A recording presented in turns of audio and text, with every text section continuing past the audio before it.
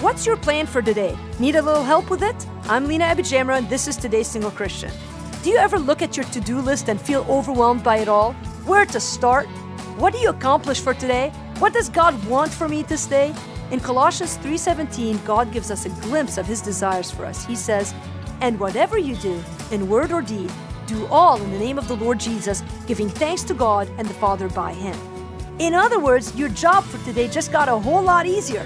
It doesn't really matter what you do, just as long as you do it with the right attitude. God is more interested in your heart than in your accomplishments.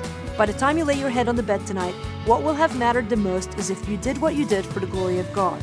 So go ahead and bang out your to-do list, but do it for the glory of God, giving thanks to the Father while you're doing it.